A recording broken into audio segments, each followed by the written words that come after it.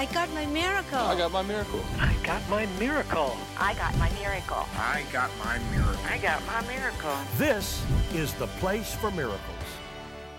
There's a tremendous story in John chapter 4 in which Jesus operates with the word of knowledge. You say, well, you mean Jesus operated the word of knowledge? You think? It's a tremendous story. Jesus was in the little village of Cana. Now, if you remember, Cana is where Jesus turned the water into wine. He's up in Cana. It's a little village up in the hills. He had come from another area in Samaria. Now, the people in Samaria and the people in Galilee were different. I'm not saying one was better than the other, but they were different. The Samaritans received Jesus gladly, whereas the Galileans were kind of skeptical because Jesus was raised in that area. They would say to him, well, is this not Joseph's son, the carpenter? Didn't he build a patio for me? Didn't he build a lounge chair, a lazy boy for me? You know? No, they were a little more skeptical, and they wanted to see a miracle before they would acknowledge who Jesus was.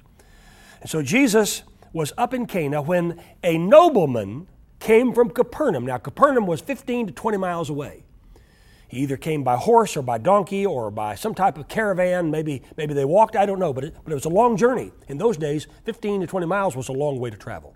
He came because his son was near death.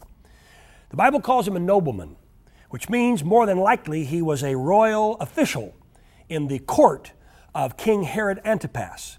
Herod Antipas was the son of King Herod, who was king when Jesus was born, and he sought to destroy Jesus. You remember that story told in the Gospels. So he came to Jesus and said, please, please heal my son. Well, no doubt he was expecting Jesus to travel with him back down to Capernaum and lay his hands on him. After all, he was an official of the government. And surely, I'm sure he thought that Jesus would come. And Jesus, by an operation of the word of knowledge, said to him, your son lives. That was a word of knowledge from his heavenly Father. Now, the question is, what would the man do? Would the man say, well, Jesus, I appreciate that very much, but come on, get on my donkey. Let's go back down to Capernaum so you can lay hands on my son. Jesus said, your son lives. And the Bible says that the man accepted the word of Jesus. He just accepted it. One thing I love the most about Lindsay is when she hears a word from God, she just takes it and says, that's mine. I receive it, I believe it, and that puts an end to it. There's no more questioning about it when God said. Jesus said to him, your son lives. And the man went his way back to Capernaum, and when he got there, they said to him, your son is alive. And he said, well, how long? When did this happen?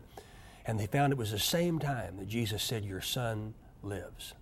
There's a tremendous lesson in this story of learning how to believe God, not questioning him, not being so doggone analytical, not trying to figure everything out so you understand it all. There's no way on this earth you and I are going to understand everything. There's some things that we just have to accept. And one of those things is we accept God's Word. I take the Bible. That's why I wrote this book, Unstoppable Increase. I took the principles of the Word of God and poured them into this book to show you how God wants you to have increase in every area of your life. Not to question Him, not to doubt Him. You know, not to say like Thomas, well, I'm only going to believe if I see the nail prints, put my fingers in them, if I stick my hand in his side where the spear was thrust in. And I'm not criticizing Thomas. I'm just saying to take God at His word. If God says He loves you, then say, God loves me.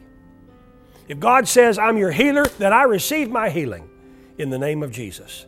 And I'm praying right now that you would be more like the nobleman than the Galileans who had to see a miracle first before they would accept God and accept Jesus as His only begotten Son, the Messiah. I pray right now in the name of Jesus that you would say, God, I take you at your word. And when Richard prays, I'm going to receive it by faith. So in Jesus' name, I pray over you. Now, it may be carpal tunnel syndrome. It may be a pinpoint problem right here in your chest. It may be something in your leg or in your foot. It may be osteoarthritis, as that one woman who talked about her healing. It may be your shoulder or in some other area of your life. It may be your heart or your blood pressure or your blood sugar. It may be an aneurysm, a growth, a tumor, a mass. It may be in your blood. It may be in your kidneys or your liver. In the name of Jesus, I send the word to you according to Psalm 107, which says He sent His word and healed them and delivered them from their destruction. I praise God for sending the Word of God to you. I want you to receive it, believe it, and say, Lord, that settles it. In your mighty name I pray. And friend, I am expecting a miracle. Thank you for tuning in to the Place for Miracles podcast. If you would like to receive prayer, call our Abundant Life Prayer Group at 918-495-7777 or go to oralroberts.com/prayer. Our website also features uplifting articles, online Bible classes, books, and other resources to help build your faith in God.